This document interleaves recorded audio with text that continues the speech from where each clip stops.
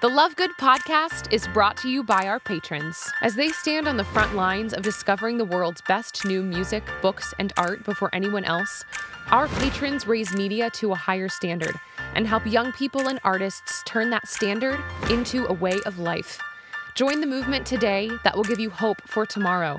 Become a patron now at lovegoodculture.com.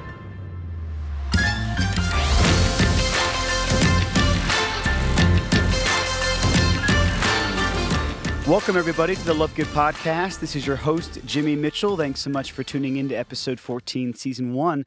This is going to be a really, really special show. But before I give you a little sneak peek of it, I just want to lift up everybody in our thoughts and prayers right now in South Florida who I know are still grieving, obviously, such a terrible tragedy. The school shooting is, of course, on everyone's hearts and minds, even now. And we just really want to encourage you guys and lift you up continually in our prayers here in the days and weeks ahead. It's really interesting because this particular episode, I'll be sitting down with Janaea Trudell to talk about crisis and how it can actually be a gateway into growth, both in our personal lives as well as in our families, our communities, and culture at large. Also sitting down with me this particular show is going to be Marie Miller. She is one of the finest singer-songwriters that I know. She's just released her first full-length album, but up until this point in her career, she has already shared the stage with everybody from the Backstreet Boys to Pope Francis. So I think you are in for a real treat with Marie on the line today. Everybody, we really appreciate y'all tuning in. And this particular episode is brought to you by LumiBox, some really good friends of ours with a monthly subscription service where you can discover not only great coffee and leather prayer journals, but even beard balm and jelly made by a religious order. Go check them out at lumibox.co and be sure to use the promotional code LOVEGOOD, all one word, when you check out, and you'll get 10% off your first month with LumiBox. Again, that's lumibox.co. Everybody, stay tuned. We'll be back in just a few moments. The sun is gone to bed. You lay awake and dread of the voices in your head.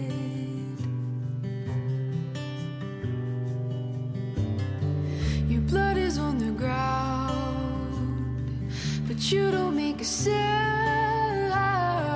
The light will come around, and you don't know what you're up against.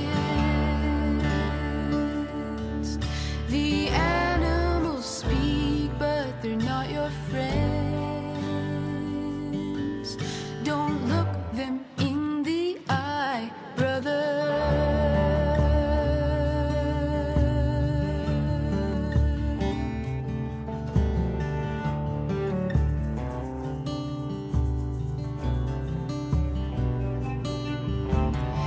There's magic on your skin, but You're listening to Brother by Jay and Joe off of their debut album, Grounded and Light, available exclusively on iTunes and lovegoodculture.com. We were actually sitting down at this very moment, as we do every week on the Love Good podcast, with one part of that incredible duo, Janaea Trudell. How you doing? So good. Thank you. How are you? Yeah, really good. I don't know very many people on planet Earth that I could sit down and have, 25 conversations with about media and culture and beauty and what it really means to be human and not get bored. Yeah, well, me neither. So, Janaea, you're awesome. I'm actually really intrigued by what we're going to talk about today, crisis and community. I guess, first of all, the word crisis never has a positive connotation for me. I mean, I'm sort of calling to mind this organizational development class that I took at Vanderbilt University during my business degree, and it was all about the stages of real organizational growth and health and, forming. I guess it was like forming, storming, performing, norming. And our professor would always say that, like, storming is where it's at. That's where the real growth comes from. That, in fact, in the tension and the conflict, real beautiful things come to life. And I guess as I'm reflecting on it out loud right now, that's so much of what we've been through with Love Good as we've sort of honed in on a vision and honed in on an approach to engaging culture that originated years ago, but kind of came into a new being this fall with 7 very different personalities with different ideas and different approaches to things. And we finally found something that it makes sense to all of us. And it's a far better end result, having all come together as a community and even allowed for crisis along the way. Yeah, it's always connected with this like a moment of weakness, basically, like kind of like an elastic band, just like ready to snap. And I spent a lot of time in communities, much like the apprentices here, just a little bit bigger back in Saskatchewan, and had many. It was probably the first time I was in a community other than my family that was really intentionally, I think, like you said, not looking out for stuff like that, or at least seeking it, but welcoming it when it came, when it was necessarily coming, and entered into that, like as a family, whether it was me and one of my other friends just running into a disagreement or some tension, or like almost like an entire community kind of going through some growing pains together. Those were really valuable moments. I remember actually in my time there reading from a book called Community and Growth by Jean Vanier. And he says, he talks about this word crisis. And he says something about, I think, the fact that there's a Chinese word for, and I'm not going to try and pronounce it, but it basically in English means crisis is what it would translate to. But for them, it's twofold. It means opportunity and danger at the same time, which is kind of ironic. And he says there that basically that communities need tension if they are to grow and deepen. And he talks about this sweet spot, and maybe this kind of in the space of the in-between that is really terrifying but really fruitful, between kind of point A and point B, where this is where we are right now as a community, or as a married couple, siblings, friends, whoever, a love good team. Like, this is who we are, this is where we are, and this is where we want to be, as, you know, a family and as a unit and as a movement and a company and whatever. And in order to get from point A to point B, there has to be this willingness to enter into the basically the dynamic tension. And you have to make really intentional, strong decisions in between those 2 points. Kind of like really strong steel toe boot steps towards where you want to be. So I remember reading stuff like that, but also quickly realizing that nothing else could be true, and realizing the fruitfulness that came with basically being willing to enter into like suffering. And it is crisis it's uncomfortable, and even straight up painful sometimes, and we experience that in ourselves, and being brave enough to like enter into that and not just stay put where you are. So for me, I think I've come to know it as one of the only absolutely necessary ingredients to a healthy community. Like a healthy family is this willingness to face crisis together, obviously in charity, in good heart, and in strength and love. Even my own life, like the friendships that lasted in my life for years are the ones where both of us were brave enough to talk about the hard stuff and to journey with each other, and the ones that kind of fell through the cracks where both of us were not willing to go step beyond the start line of point A and like dare to go to where we could have. So that's not speaking out of that out of regret. It's just become a reality for me, and something we obviously see so much. I really love the phrase dynamic tension. And I think it exactly captures how I feel most days when I see where we are, and I'm, having to constantly make peace terms with where I am personally, and where Love Good is as a movement, and where my life is going in general, but also to realize what I believe to be the end game.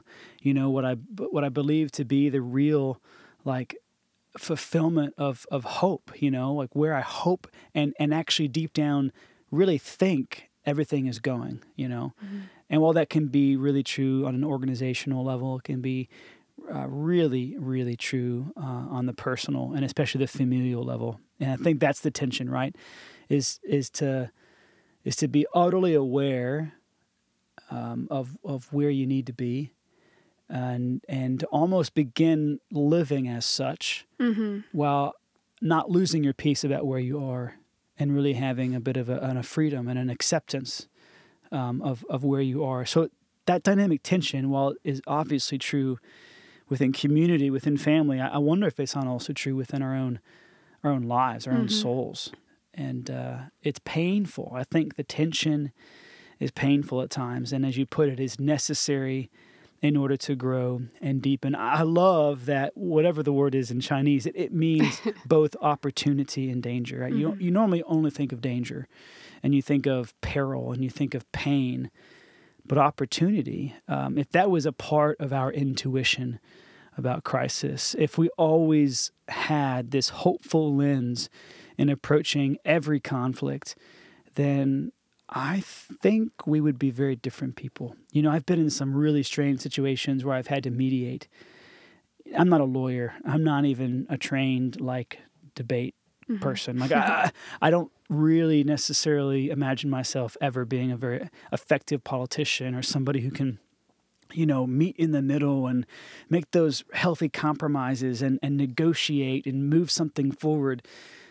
But I do often find myself, maybe it's that middle child syndrome, wanting to be the peacemaker. And so I'll kind of at times throw myself into these crises. I'll throw myself into these conflicts with the hope that there is an opportunity to help two different parties speak each other's language and understand each other enough to meet somewhere in the middle. I've even done it in between artists and industry professionals here in Nashville. And I can tell you, it is always awkward and it is always tense, but it's always been fruitful in the end. And so I think maybe it was that class at Vanderbilt, or maybe it's just my understanding of the principal role that suffering plays in my own faith. But I do think that it's transformative once you accept this, that Christ is at the heart, and it's actually the necessary impetus for real growth and real deepening on a personal level, on a spiritual level, as a family, as a community, as a company or corporation or ministry or movement, whatever your circumstances are. And I just love that I've been reminded of that today. It's so interesting. I learned back when I was studying for a few years in Saskatchewan at a little place called St. Therese in Bruno. We talked about the term dynamic tension was used in context of kind of this cycle of either you approach a problem one way or another, and one of them was being a victim to basically crisis and suffering, where it is seen like that, you know, that Chinese word, like it is seen as a danger. And so you avoid at all costs and kind of curl up into a little ball and kind of wait till it's over. Or you become a creator, and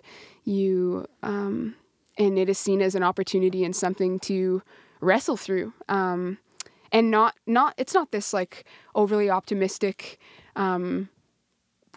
pie in the sky. Yeah, like candied over sort of thing. Like, no, you're trudging through the mud, and it takes a lot of bravery and heart. And creativity. I love that. Yeah. So I have to say that has become a bit of my natural disposition in the midst of crisis, in the midst of conflict, in the midst of suffering. My first question is what good can come out of this? And I hope that that's not a blind optimism, but a deeply rooted virtue called hope. Yeah. And something that we all need more of every day, every year, every season of life, especially when we're trudging through the mud. So, Janaea, thanks as always. It's a pleasure. We'll see you next week. Yeah, we'll see you next time. Thanks so much. Is the boy that I used to love just waiting to get out?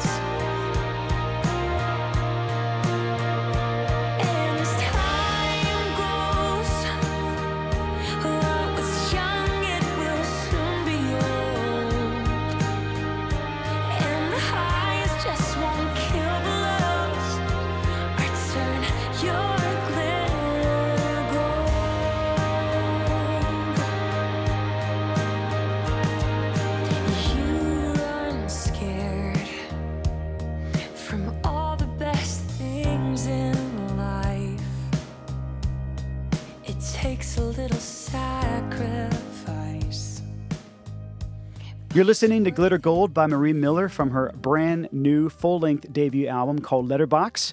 Everybody, welcome back to the Love Good Podcast. This is your host, Jimmy Mitchell. We actually have the privilege of sitting down with Marie Miller herself at this very moment. How you doing, Marie?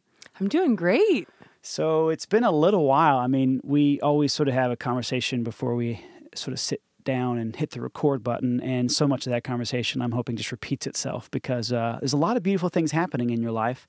It's been at least 6, 7 years that we've known each other. I think initially through your sister and even your dad, who was a bit of a friend and a mentor to me for a little while there.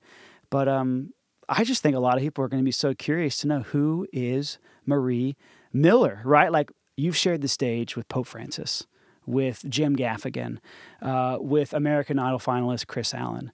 I have accidentally bumped into your music on the radio in Tampa, Florida, and at restaurants in different parts of the world. Like, you've got a beautiful thing going. But for those who haven't heard you yet or haven't met you yet, what do you say to them? Who is Marie Miller? Oh, wow. Well, definitely, I don't say this, on an airplane, but if they really said, "Hey, who are you?" I say, I'm a daughter of God. My Instagram says daughter of Eve, so this taking from the Chronicles of Narnia. Yes. But I love to read. That was the beginning of songwriting, was just loving reading and wanting to write, and then loving music too, and going, oh, you can combine these two loves, writing and singing and playing, and did that at an early age. I'm from a large family, so I really identify myself as a daughter and a sister with 9 siblings. But always, maybe first and foremost, to a performer. Like, doesn't matter what I'm doing. There's certain people that are like, I wanted to be a saxophone player, from the beginning, and I just want to be performing. I love that. Like, stage is more home most of the time than anywhere else. I just love singing and playing. And it's an incredible way to make a gift of yourself. I mean, sometimes we think, okay, we all had that cut up in 6th grade who, was in class just making jokes left and right and just wanted the attention. It is so obvious about you and every other artist we've ever had on this show that it is not about you, that even you're performing, you're sharing these really beautiful things called original music, original songs. There's a great gift of yourself that you make in that, and that requires a lot of courage. I am curious, though, if you're one of 10. Mm-hmm. I knew it was big. I didn't know it was that big. What number are you in the lineup? I'm the third oldest. You're the third oldest of 10. Were there a lot of opportunities to play even just as a family? Were there other musicians? I know your sister Tina is pretty talented as well, but was music a part of the family dynamic, or was that more Marie's thing? A little bit of both. When we were growing up, there was more music in the house. We aren't those amazing families that are perfect at harmonies and, do an amazing job at that. We do love to perform for each other, though, and we have karaoke nights that just sort of happen in our house where all of a sudden people are singing, and so there's some of that. But I would say for the person that was wanting to do it from being a little girl and everything, I was kind of the lead on that. Most of my other siblings have seen music as, oh, this is great, do it, it's fun, but we're not going to be crazy like Marie and trying to make it a job. Yeah, that's pretty cool. Well, it's funny because just yesterday I returned from, I think it's Fairburn, Virginia. No, I'm not saying that right. It's a beautiful little town. Point being, Virginia's really beautiful, and those who are from the Commonwealth like you, there seems to be a pride because it is so beautiful, and there's so many amazing kind of historical moments and figures that have come out of that part of the country. So what was it like growing up in the Shenandoah Valley? I mean, was there I have this vision of just wine press and vineyards everywhere in every direction. Is that accurate? Well, actually, in my life, yes, that is accurate. So we moved from California when I was about 9 and moved to the East Coast. We were so freaked out because we were suburban kids, used to rollerblading to the park, and all of a sudden we were in this 120 acres at the time land. My parents bought a house that was built in 1804, and we're restoring it and starting a vineyard winery with their friends who had a winery in California. Moved their whole, so 12 kids on our friend's family and then 10 kids with our family. Whoa. We're going to move to this, out in the country together and just have a slower lifestyle. My dad had been working in Silicon Valley and was just ready to like be with his family, which is so amazing. And yeah, so it was that vineyards and it was so cool because we embraced the music there, the bluegrass music, traditional music, and totally there's so much pride. I'm so proud of that terrain. And every time I come home, it's just that, oh my gosh, I can't believe I've been blessed to live in this place. So yeah, I have to say I love Nashville and that's where I'm mainly living now, but man, it doesn't compare to That's Shenandoah cool. Valley. I mean, obviously Nashville wouldn't be necessarily known for bluegrass, obviously more for country, but a few nights ago I was at the Station Inn. I'm really embarrassed to say for the first time on a Sunday night where they just do the jam session. Yeah. And so you got instruments, every shape and size and every imaginable kind of like age and background of people just hanging out, jamming out, enjoying life. But there was this one guy with a clarinet, and I've never known a clarinet to have anything to do with bluegrass. And I was just wondering, are there clarinets running around the bluegrass scene in the Shenandoah Valley, or was that just that guy? I think it was just that guy, but I'm not an expert, but that would be my guess. I haven't seen that, but cool. Like add more, like make it, Pretty unique. Yeah, exactly. And I think I've seen you mostly on the guitar and the mandolin. Is that right? Yes. So those are your two main instruments. Yes, and actually I've been playing piano a lot more though, and also I'm really excited. I'm going on tour with Five for Fighting, which if you guys remember, 100 Years and Superman. Whoa. And, yeah, and they're and it's great. Those are kind of my biggest shows. So he's still playing for anywhere from 800 to 1,000 people. So for me to get to open is always really cool. So we're doing 2 weeks in March, and he is a great piano player. Yes. And so they always have this lovely grand piano out. And so when I first started touring with them last year, I just saw it, and I've been playing piano a bunch, and I thought, you know what, I'm going to play piano on stage. Yeah. And I just did it, and I loved it. So now I pretty much every set, if I can. I don't own a keyboard, so it's really up to if the venue has one or has a piano, I will play. So it's just becoming more of a comfortable instrument for you, even in front of crowds. And I'm a huge Sarah Bareilles fan, and so that's anything she does. So she plays piano, I have to play piano too. That's so cool. Honestly, 100 Years is one of those like life-changing songs for me.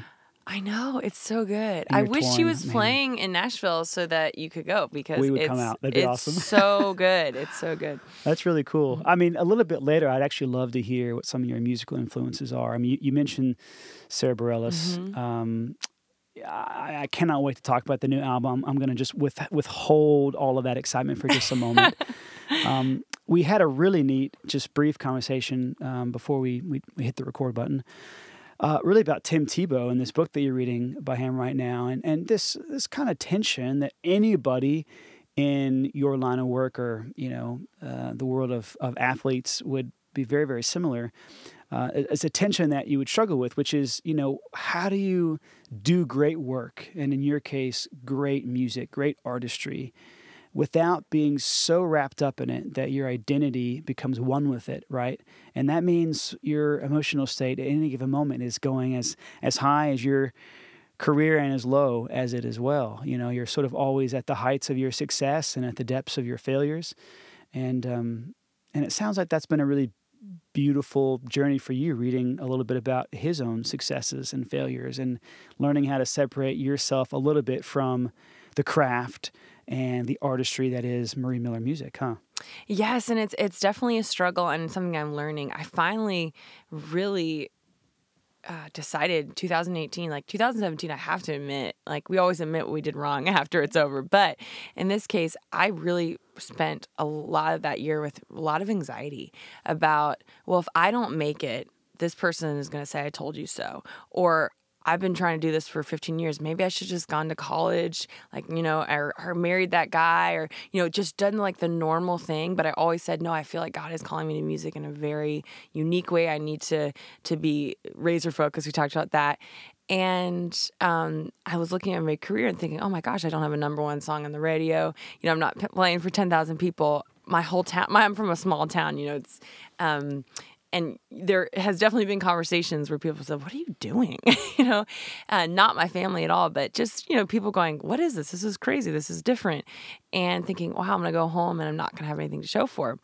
And then realizing, wow, first of all the amazing things I've gotten to do and just being grateful for that. Like, come on, like there's that. But also knowing that one person I might perform for, like we might play at a club and 30 people show up.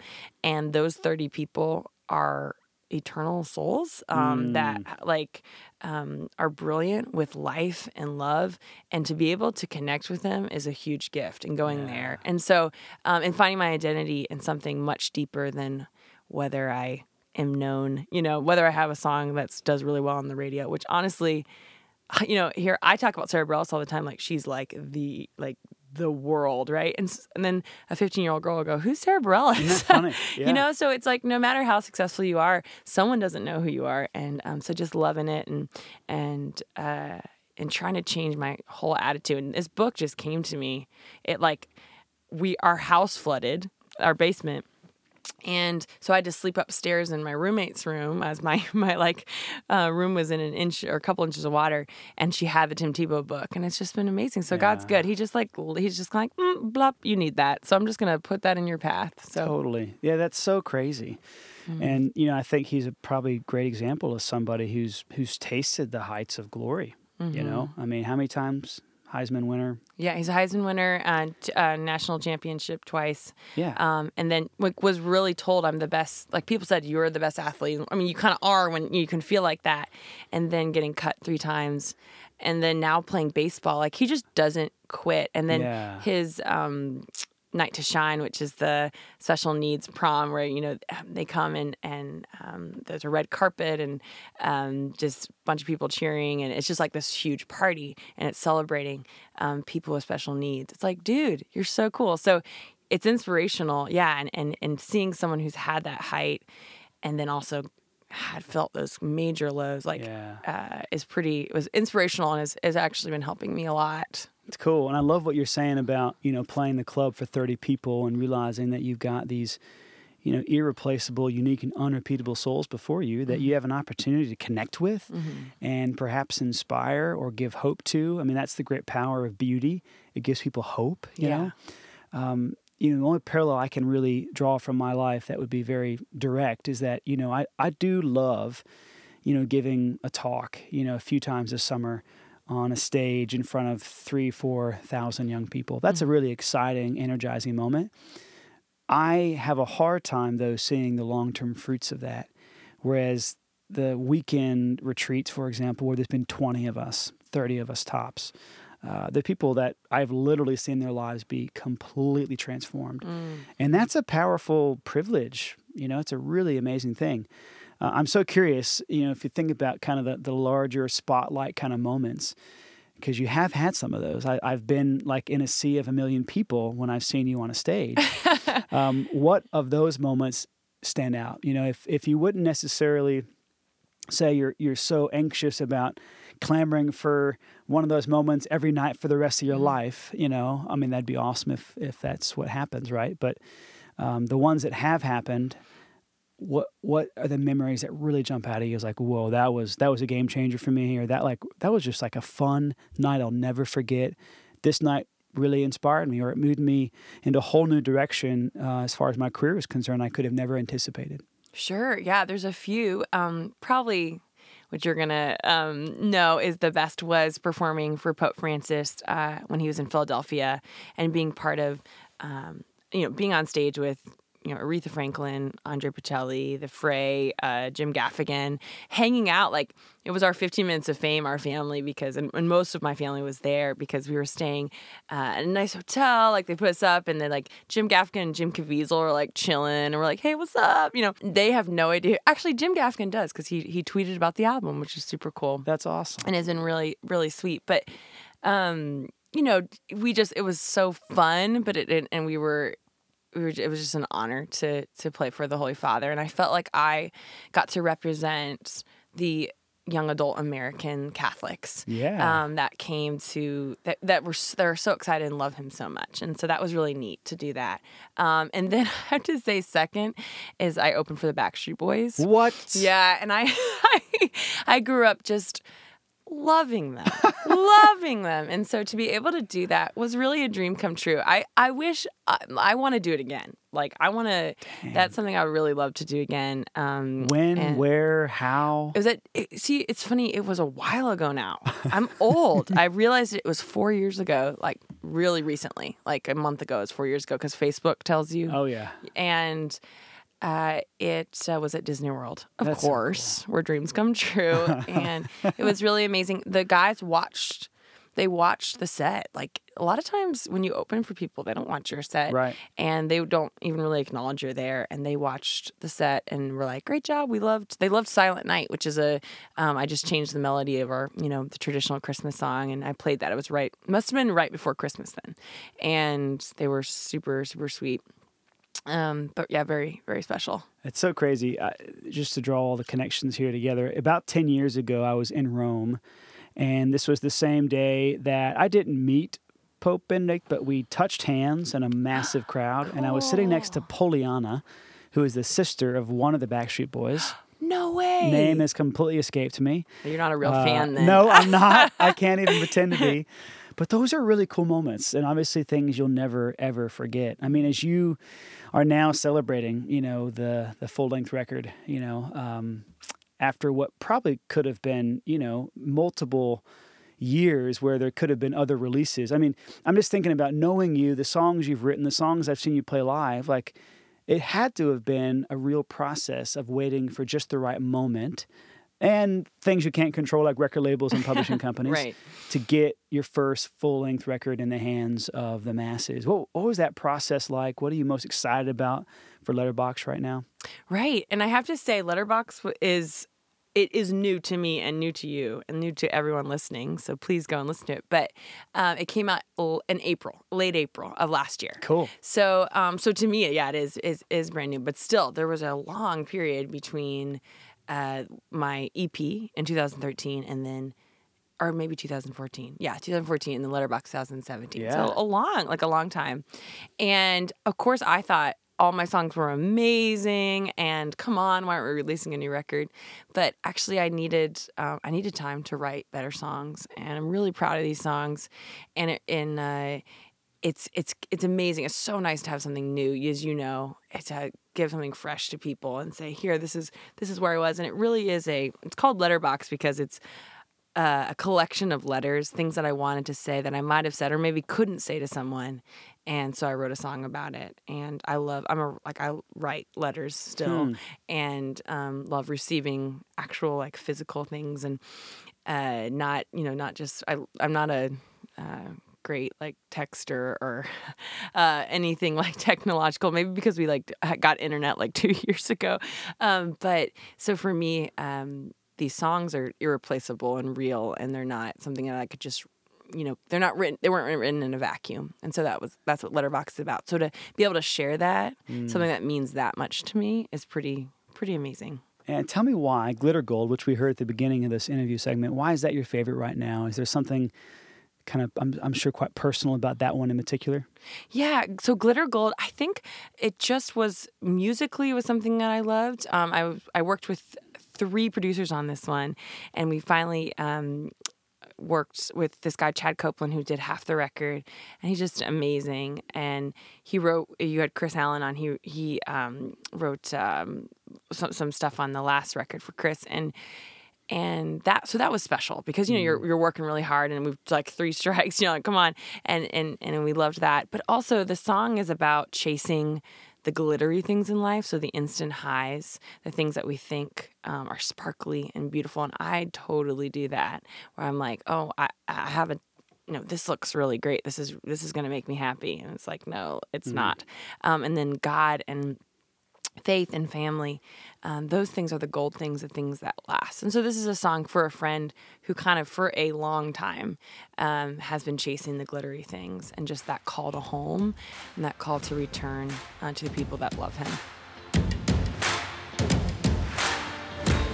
Well, we're sitting down now with Jessamine Anderson. Really a cool way to interrupt the interview every week with our artists and thought leaders to just hear a little bit more practically how we can build a better culture in our own lives. How are you doing this week, Jimmy? Really good. So I know a lot of people are jamming out to this brand new sampler at this It's point. awesome. Pretty amazing. Lovegoodculture.com/free. If you haven't gotten it yet, well, you're way behind.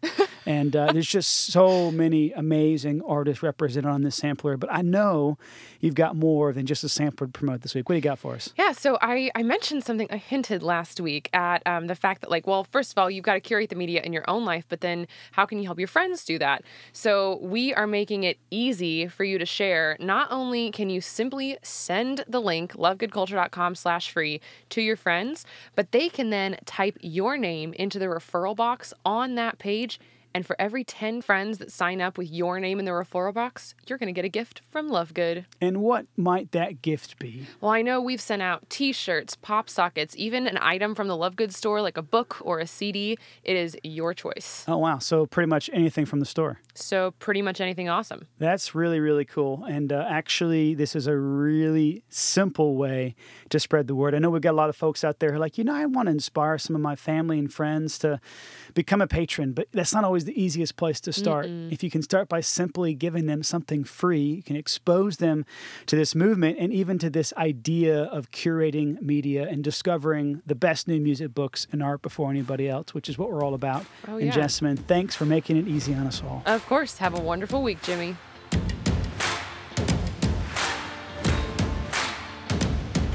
I'm so curious, what are your influences? I mean, what are the books that you've read? The albums that you've listened to, the artists, who knows, writers, speakers, people that you've just held up on a pedestal and been really influenced by. Because you do have a way with words and you have a way of articulating, again, these kind of universal human experiences. I mean, this is the burden of the artist, and the rest of us just stand in awe.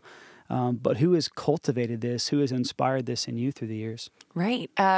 Definitely C.S. Lewis and Tolkien and Dostoevsky. So I read Brothers Karamazov and just fell in love. And also Tolstoy, Anna Karenina. These stories, these characters that are as real as your friends and the people that you see in real life. I mean, they were just able to create a world that has changed me and inspired me and healed me. And I want my art to do the same, to change, to heal, to inspire. And that would be for music, definitely Sarah Bareilles talked about that. Lately, it's funny, not necessarily musically, but just life is Thomas Rhett. I'm going to Uganda next week, and they adopted Willa from Uganda, and just a great way of using your success to make a difference. Yeah. And they've just brought so much awareness to the children that are in Uganda that need to be adopted or that need just basic things like food and clothes and water. And so I love that. I grew up listening to the Eagles and the Backstreet Boys, Stevie Wonder. Also, my parents took me to contemporary Christian concerts. So Jack Velasquez and Point of Grace and Rachel Lampa and that kind of world of female artists. I was going to say, I haven't heard some of those names in a while. Those are classics. I still listen to them. I Yeah. think they're so great. So who else? So just a range. I love old movies. So the standards, jazz standards,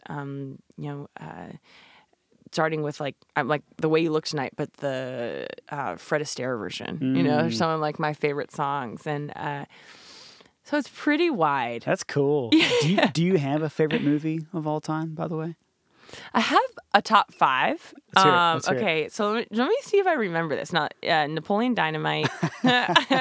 You've Got Mail, Swing Time, which is a Fred Astaire and Ginger Rogers movie. I would have to think about. I know that I had another 2, but I have to think about it. That's still a pretty good top 3. Yeah. Not my top 3, but What's your top 3? Oh, probably Braveheart or something. Oh, yeah. Hacksaw Ridge. Anything that involves a lot of blood. Those are not official Love Good recommendations, by the way, for everybody listening out there. But what's been really cool is here we've covered not only your influences, but also your recommendations. A lot of really great, rich stuff right there.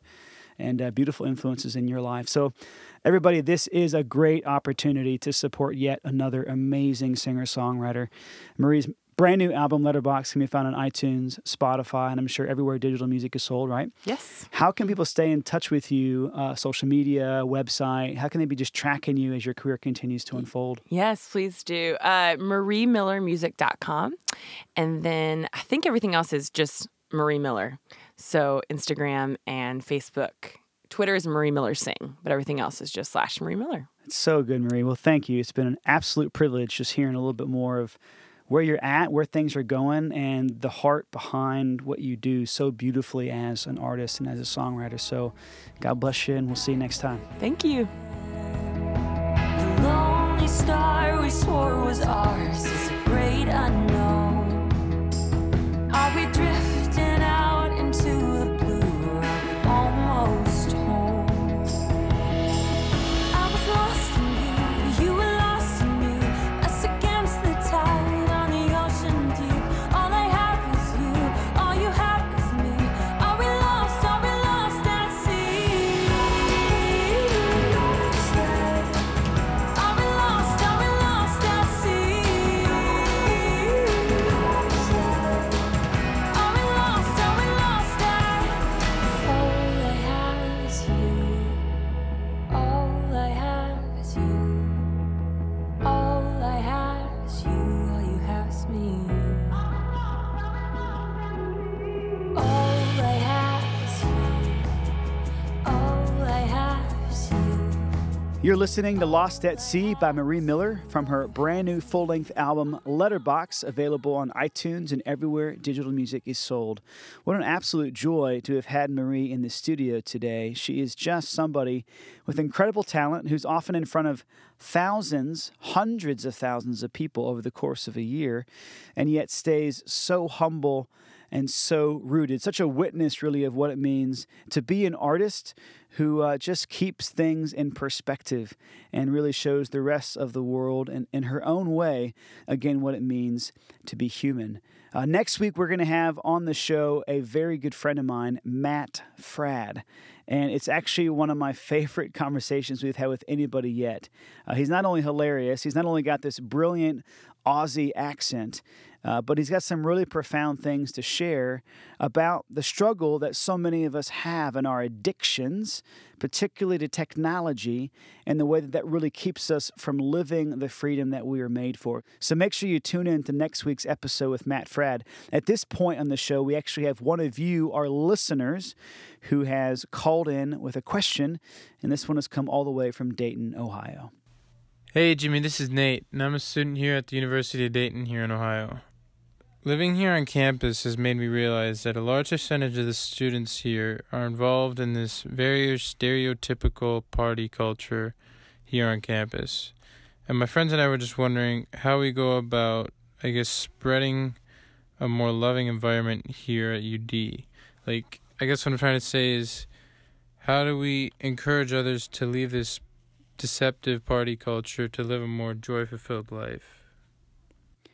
Nate, you're a good man. This is a really important question to be asking, especially for a college student. What does it look like to stay the course and to live the faith and to be a man of virtue, especially when the cultural norm, especially on most college campuses, even University of Dayton, it sounds like, is partying, is going out and really just spending yourself for all the wrong things. And I remember so distinctly being at Vanderbilt every single night, but especially Thursday, Friday, Saturday, Sunday. It was just an all-out party scene, especially up and down Frat Row.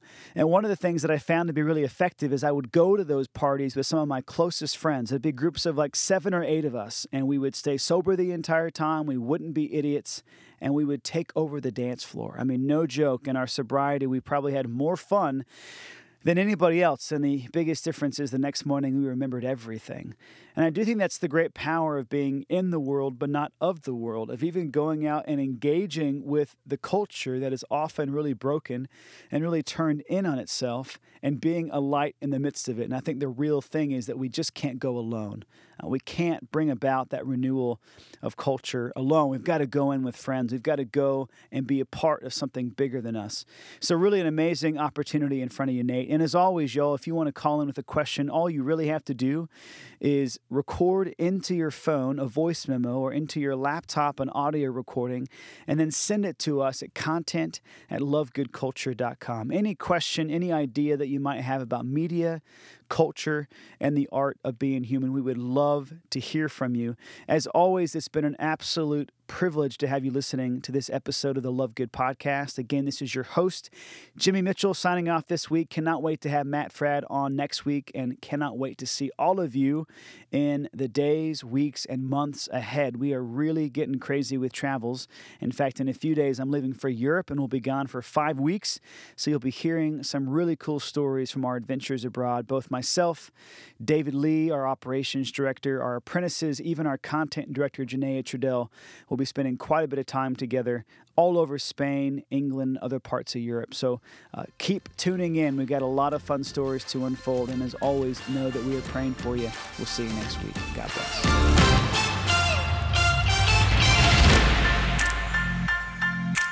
Thank you for tuning in to the Love Good podcast. Tell your friends all about us. Stay in touch on social media. And be sure to stop by iTunes or Stitcher to give us a review. Massive thanks to all of our patrons who make this podcast possible. As they stand on the front lines of discovering the world's best new music, books, and art before anyone else, our patrons raise media to a higher standard and help young people and artists turn that standard into a way of life. Join the movement today that will give you hope for tomorrow. Become a patron now at lovegoodculture.com.